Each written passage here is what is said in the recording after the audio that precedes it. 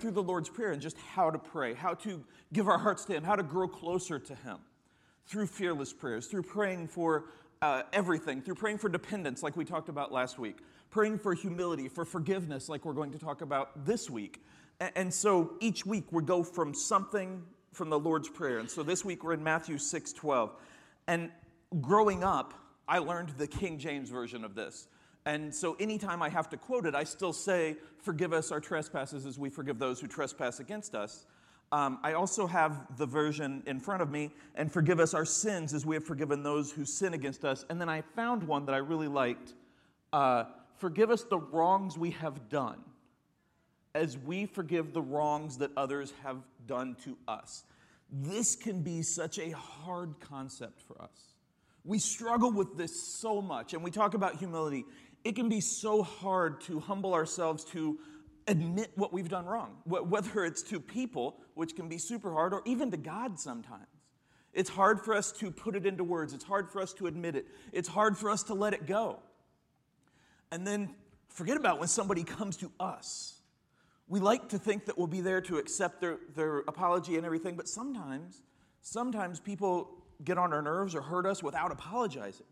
And so it's so hard to understand forgiveness, so hard to know how to do that. Plus, in our society, in our world, we're kind of taught that it means weakness in a way. It means that you're going to let people walk all over you. It means that you're admitting something that you don't have to admit. It means that you're whatever. And we're taught that. And so I found a quote from Mahatma Gandhi. And when I picture him, and I think when most of us picture him, we picture this small, bald guy with glasses who was a fruitarian, which I cannot imagine why you'd only eat fruit. But he was a fruitarian, and, we picture him as like this weak little guy. But in actuality, he was a lawyer. And, you can say what you want about lawyers, but he was a lawyer. He was a political ethicist, and he was instrumental in helping India get their independence from England. And so I have the quote here, and it is, "The weak can never forgive. Forgiveness is the attribute of the strong." And that's so true, because to allow yourself to move on takes strength. To start to heal takes strength. To admit that you're wrong takes strength. And that's something that is so important and so powerful throughout the Bible. And Jesus talked about it over and over and over again. And we can imagine Jesus' life and how so often he was met, his love that he showed everybody was met with hatred, with scorn, with mocking, with hurt, with all of these things. And so he had to live a life of forgiveness. And he did that to show us what it means. And so I have a scripture from Matthew 18:21 through 35. And this is a parable, and I really like this parable. And it starts with a little tale of Peter here. "Then Peter came to him and asked, 'Lord, how often should I forgive someone who sins against me? 7 times. Now I want to stop here because Peter was like all of us, a lot of times, but especially here, because he is wanting to be the teacher's pet. Like, he thinks he's so cool. Because the rabbis actually at the time recommended, don't forgive someone more than 3 times. So 3 times. Once you get to 3, you're done. And so Peter's like, hey, Jesus, I want you to really see me here. And so 7, that's more than twice of 3. Look at this. And so you can just imagine him walking up, and he's so proud and he's puffed out. But even with that 7, he's showing what we kind of do. Looking for the limits of what we have to do to be a Christian. Looking for the line of where we can stop. Thinking about, well, how often do I really have to put up with this? Or when can I say what I want to say? When can I throw my mind out on Facebook or Instagram or whatever? When can I go past this line? Like, how much do I have to do? And we think about politics, and we think about relationships, and we think about social media, and we think about all of these different things. What's the line? And so as cool as Peter is here, that's kind of what he's saying. He's like, what's the line? Like, when can I stop forgiving and really give them a piece of my mind? Now, Jesus obviously comes back with, no, not 7 times. Jesus replied, but 70 times 7. Now, picture Peter here. And first, he's doing quick math. And it's, in case you are, it's 490. But Jesus isn't saying only forgive someone, sorry, Rob, only forgive someone 490 times. Now, can you imagine that? Like you're counting, like, oh, that's one, we're two, oh, 489. Next time, I'm done. That's not what he's saying, but he's saying that if you're actually going to count, by the time you get to like 20, 25, most of us are going to kind of stop counting because it's so many and blah, blah, blah. And that's what he's saying. It's uncountable. It's just to keep forgiving, to live a forgiving life. And that goes both ways. Not just giving forgiveness to people, not just living that life, but also asking for forgiveness and understanding that there's not this line of times where, oh man, I can't ask God anymore. I know that sometimes I feel like I'm praying the same prayer every day. I feel like I'm facing the same struggles. I feel like I'm having the same worries. I feel like I'm having the same issues. And I'll go and I'll pray. And I'll think, man, isn't he getting tired of hearing this all the time? And I think some of us probably do that too, but he's not. Because we're showing our hearts to him. We're showing strength. We're showing that we're trying. Because once you stop asking, that's when you stop trying. And it's so important to live that way. And I'm going to continue here. Verse 23. This is where we get into the parable. Therefore, the kingdom of heaven can be compared to a king who decided to bring his accounts up to date with servants who had borrowed money from him. In the process, one of the debtors was brought in who owed him millions of dollars. He couldn't pay, so his master ordered that he be sold, along with his wife, his children, and everything he owed to pay the debt. But the man fell down before his master and begged him, "Please be patient with me, and I will pay it all." Then his master was filled with pity for him, and he released him and forgave his debt. So in the King James Version and whatever, it talks about the number of talents, the number of denarii that this is. And so this says millions, but it can be anywhere from 12 million to $1 billion. So essentially, it's my college loans that he's asking for forgiveness for. And so, I'd like to do that too. And so, the point is not the number. It's that it's uncountable. It's unachievable. There's no way that this person can ever earn it. And so it's almost laughable that he's saying, have patience with me. Like, patience for what? Like, how can he ever earn this much money? How can he ever have this much money? And you can imagine how he feels. How he humbles himself and he feels broken. He feels worthless. He feels like his life doesn't matter. And he's asking for help. He's literally begging for his life and his family's life. He's begging for just an ounce of compassion. He's asking for patience, for understanding. He's asking for help, for just another chance. Think about the times that you've been here. Think about the times that you've gone to God and just asked for patience. God, I'll get this, I promise. Just give me a chance. Or gone to someone else. And I could ask all of the wives here, like the times that husbands have come and asked for another chance and things like that. And I've got a list from Tara about Rob and just there's stuff like this. But I'll stop picking on Rob now. Probably. But the point is, think about the times that you've been here. And just lowered yourself and humbled yourself and said, I really just need forgiveness. I need another chance. I need a second chance. Please have patience with me. Please understand. And imagine what this guy is going through. And it's insane that the master forgave his debt. That is a lot of money. And even if the master is super rich, which he obviously was, that is a lot of money. It's insane that the master forgave his debt. It's unfathomable that God forgives our sins. That a holy God who has never come close to sin, who doesn't know sin, who couldn't sin, forgives our sins. He forgives our trespasses against him. He forgives our wrongs. He forgives everything. And if the story ends here, it's such a beautiful tale. It's such a beautiful tale of human compassion. It's such a beautiful tale of God's love and how we can bask in it, how we can ask for forgiveness and it's given, how we can seek any answer and he will answer us. But like most things, it does not end there. So we go to the next part. But when the man left the king, he went to a fellow servant who owed him a few $1,000s. He grabbed him by the throat and demanded instant payment. His fellow servant fell down before him and begged for a little more time. Be patient with me and I will pay it, he pleaded. But his creditor wouldn't wait. He had the man arrested and put into prison until the debt could be paid in full. So first, it says a few thousand, but regardless, the debt was real. Now, I know what we think of him, and we should think that of him, but the debt was real. It was, in the Bible, 100 denarii, which is 100 days' wages, basically. So, like, especially for someone who is in debt to other people, that's a lot of money. But it was 1/600,000th, and I promise that's the last math I'm going to throw at you. It was 1/600,000th of the debt that was just forgiven for him. So think of that in perspective. He had just owed 600,000 times the amount that this person owed him. And so now we see him, we look at this parable, we hear this scripture, and we see him as a villain. He's a man who ignored the exact same pleas that he just gave. And it's not an accident that Jesus told it that way, where this guy that owed him money is begging for patience, begging for understanding, begging for another chance, which he had just done.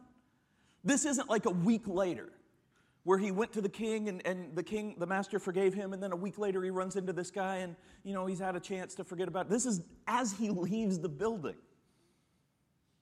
And so rightfully we see him as messed up at the very least. He ignored the same pleas. And we think, how could he do that? But think about our own lives. Think about our own lives. Think about the time that you've cut off someone in traffic. And I know you have because I've driven here. Think about the times that you've cut off someone and you're just like, oh, sorry, you do the wave. Although one time I was driving down, I don't know what roads are called here still, but I was driving down, I think it's Cincinnati-Dayton, it goes into something else and then it turns on to Kemper. I was going to Sam's Club or something. And a big truck with like a trailer cut me off and then flipped me off. And so I was like, okay. So that was kind of weird. But think about the times that you've cut off someone. Or think about the times that you've talked behind someone's back, or you've insulted someone either accidentally or just because you're upset. And then how you're like, oh, I'm sorry.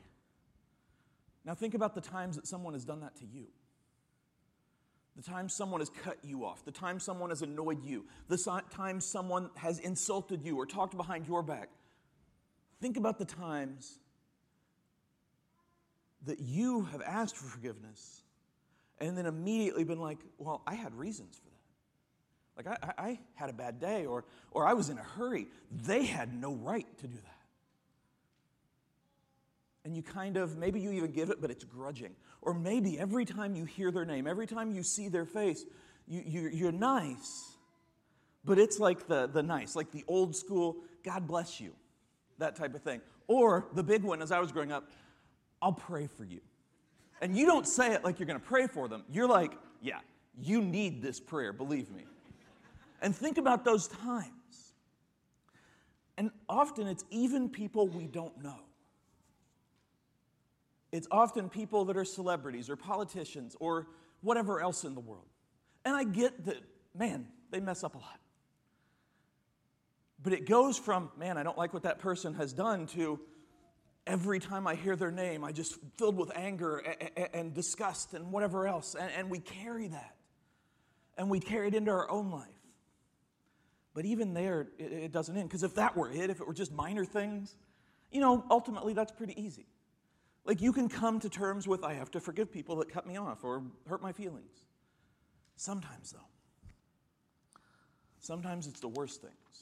And imagine that. Imagine the worst things that happen. Now, sometimes there's real abuse. There is real pain. Emotional, physical, traumatic things. And the person not only doesn't forgive, or not only doesn't deserve forgiveness, but doesn't ask. And in those times, what do we do? What do we do? Because it's legitimate anger that is shown to us, or legitimate hatred. And how do we respond to that? How do we live with that? How do we possibly forgive that? And should we? There's a quote, and I have this from Corrie ten Boom. And if you haven't heard of her, I'm going to tell you in just a little bit. But it's, forgiveness is setting the prisoner free, only to find out that the prisoner was me. Very rarely is forgiveness about the person that you're forgiving. Very rarely. Now, let me tell you a little bit about Corrie and how amazing this statement is. So, she was alive. She was about 48 during World War II. She lived with her sister and her father. And they were I believe, Dutch Calvinist Christian family. But they ran in their house. They would allow Jews who were on the run or hiding to stay there so that they could get them out and away from the Nazis. And they did that for a while. And then a fellow Dutch Christian, somebody else from their church, betrayed them, turned them in. And he said, hey, this family over here, they are going against Hitler, or they're going against what we should do. They're getting involved and they shouldn't. And he turns them in. And so the Nazis show up and they arrest them. And she was 48, so her dad, I believe, was 84. Sister was around the same age. When they were arrested, there was a family of 6 Jews in the house hiding. Now, instead of making a fuss where they could possibly be found, or instead of maybe possibly, as some people would do, being like, hey, if you let us go, there's a family here you can take, they went quietly. And those Jews were eventually saved. They were stayed in hiding. And so Corrie and her family went to prison. And in prison, her dad died. And then from prison, her and her sister were sent to a concentration camp. And in the concentration camp, her sister died. And so finally, when she was released a couple months later, can you imagine? Imagine what she felt. Not just for the people that ran the concentration camp, not just for the Nazis, which obviously, but for the person who probably had been her friend or at least known her, who betrayed her. Imagine what she felt. And I guarantee that she felt anger and she felt hurt and she felt resentment, and all of that was justified because she lost her family because of evil. Pure evil. There is nothing that can justify what happened to her. And yet, immediately, the first thing she did when she got to safety was set up a rehab center for Jews that were escaping or being released from concentration camps. Immediately, she started a worldwide ministry about helping people, about forgiveness, about living with trauma, about living with the things that are done. It did not mean that she thought the people that did that were awesome. And I will guarantee also that none of them, including the Dutch Christian, came to her and asked for forgiveness. None of them. But there's something that we do wrong when we talk about forgiveness. And this is just a human thing. We add and forget. Forgive and forget. And we just do that because it's like, well, you got to forgive and forget. You got to forgive and forget. Jesus didn't say that. No, he said don't hold grudges. He said don't hate. But we should remember when wrong is done to us. Not to keep a list, not to hurt people, not to get revenge. But if somebody hurts you, if somebody betrays you, sometimes you got to cut people out of your life. And often people don't ask for forgiveness. And so the forgiveness isn't that you walk up to them and be like, hey, I know that you've never asked me for forgiveness, but I'm going to give it to you. You don't have to do that. But you have to let it go in your heart. And I shouldn't have tapped my microphone. You have to let it go in your heart. And this is not oh man, I got hurt so bad, or I got betrayed, or I've gone through real abuse, and so I got to let it go. It's good. It's a long process. And it is not fair. And it hurts, and it takes a while. And it means that we heal. It means that we seek counseling. It means that we humble ourselves and we forgive in our heart. It never means that it's okay that someone did that. It never means that it's okay that Corrie was arrested for nothing, for helping people. It never means that abuse is okay. It never means that. But it means that we don't let those people win either. And it takes a while, and it takes friends, and it takes help, and it takes prayer, and it takes humility, and it takes heart. And it takes a lot of work. But that's where God is. And he's in that. And he helps us. And he reminds us. And just like he was with Corrie ten Boom every step of the way, he's with us for everything we face. Last part of the scripture. When some of the other servants saw this is back to where he threw the guy in jail, they were upset. They went to the king and told him everything that had happened. Then the king called in the man he had forgiven and said, "You evil servant, I forgave you that tremendous debt because you pleaded with me. Shouldn't you have mercy on your fellow servant just as I had mercy on you?" Then the angry king sent the man to prison to be tortured until he had paid the entire debt. That's what my heavenly Father will do to you if you refuse to forgive your brothers and sisters from your heart. So here we see justice instead of mercy, and that's good. And if we saw justice for everything that people did wrong, it'd be a little easier to live a life of forgiveness. Unfortunately, we don't see that a lot. Unfortunately, people, and sometimes it's money, sometimes it's power, sometimes it's influence, sometimes it's just being a good liar. They can get away with stuff. And they get away with real crimes, real abuse, real torture, real horrible things. And so we don't see justice in front of them, and so we carry it. We carry it because we have to, because we have to remember, we have to hold this. We cannot move on because they haven't paid for it yet. And in a perfect world, that'd happen. The perfect world's the next one, not this one. And that only hurts us. I've heard it said before that if you have a grudge against someone, and you wake up every morning and you just grumble their name and you're like, I got that Jeff. He is in his 90s and he still doesn't have gray hair. Like, I just cannot stand him. And I just cannot deal with him and blah, blah, blah, and whatever else. I can give you a list of things. And you have a grudge. Every morning you think that. Every time you see me or whoever, you think that. Guess what? I don't know that. That doesn't affect my life at all. It doesn't affect the person's life at all. Just yours. And back to Corey's quote, you become a prisoner of that anger, of that hatred, of that resentment. You become a prisoner of that. That's why Jesus said forgive, to free us, to allow us to move on, to allow us to have hope, to allow us to have healing, to allow us to live the life we're meant to live.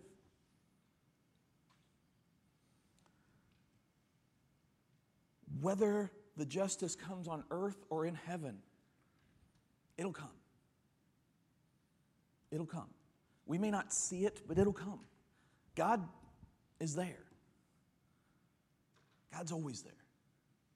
And God has our backs. And God has our hearts. And God has our lives. And for us, for forgiving, for healing, for growing past things, for moving past things, for letting things go, sometimes it can take months. Sometimes it can take years. Sometimes it can take a lifetime. And it's a process of healing, and it's a process of getting help. It's a process of prayer. And again, and I say this again, it never makes it okay that we were hurt. Never. But step by step, God helps us to be able to grow, to be able to do what Corey did. To turn that hurt, to turn that resentment, to turn that anger, to turn that whatever into something more, to help others to not feel that way. And that takes tremendous strength. Tremendous strength. I can't even imagine what it was like I cannot imagine what it would be like to see that guy, again, the guy from her church that betrayed her. I cannot imagine. We're not perfect. We're going to mess up sometimes. And I don't just mean like we're going to mess up and need forgiveness. I mean, we're going to hold grudges sometimes and have to remind ourselves, hey, that's why it takes constant prayer. It takes constant growth. It takes constant living. And so I have one more quote. And this is from Martin Luther King Jr., who wasn't a perfect man, but in his life lived for equality, lived for forgiveness. And I loved this quote: "Forgiveness is not an occasional act. It is a constant attitude." And there is no better place to look for an example of this than Jesus' life. Because again, I say, even his best friends, the disciples, the closest people to him, betrayed him, ran from him when he got arrested, didn't believe him sometimes, denied him 3 times, doubted him when he came back. Like all of these things, these were the people closest to him. And yet on the cross, one of my favorite quotes in the entire Bible, "Father, forgive them, If anyone in the history of anything had the right to not live a life of forgiveness, it was Jesus. Because he never hurt anybody. And yet, every day he picked up that cross and lived that life to show us that we can, to show us why it's important. And this quote tells us that it's not just about that occasional forgiveness. And again, I say, sometimes people aren't going to ask, so you don't have to go up and tell them. And you can cut people out of your lives. But not in a hateful way. Not as a punishment. Just as a way for you to heal, to move on, and to live that life of forgiveness. And this is not to relieve the abuser's burden, but ours. And it's not to say, hey, that's okay, but to help others. And in my life, I carry everything, every perceived wrong, everything that I've ever said, everything that I've ever done. I could seriously talk to you about things in preschool that are stupid that I still carry. Because I knocked over somebody's blocks and stupid stuff, and I remember this stuff, and I hold this stuff, and at 3 o'clock in the morning, this stuff comes out. And I carry that. So this is about forgiving yourself, too. Sometimes, the person who does the most wrong to us is ourselves. And so it's about letting that go. It's about moving on from that. It's about growing from that. It's about forgiving that. To show others that it's possible. To show others who we serve. To show others why we serve. In my life, there have been people that hurt me. There have been people that abused me. And it hurt. And I can honestly say that never once am I like, oh, I'm so glad that happened. I'm so glad. And it absolutely had an impact on who I am, and I absolutely carry scars from that. And there are people that have faced far worse than me. But I've learned, and this is still a process for me too, that in order to be the best examples of Christ, we have to live that life of forgiveness. We have to do our best. And everyone here can be like, well, it's not fair. They're not doing their best. I get that. But if everybody did this, what's the point of being here? We're here because we serve someone who tells us to do that, who shows us how to do that. And that's why we are here. That's why we are here.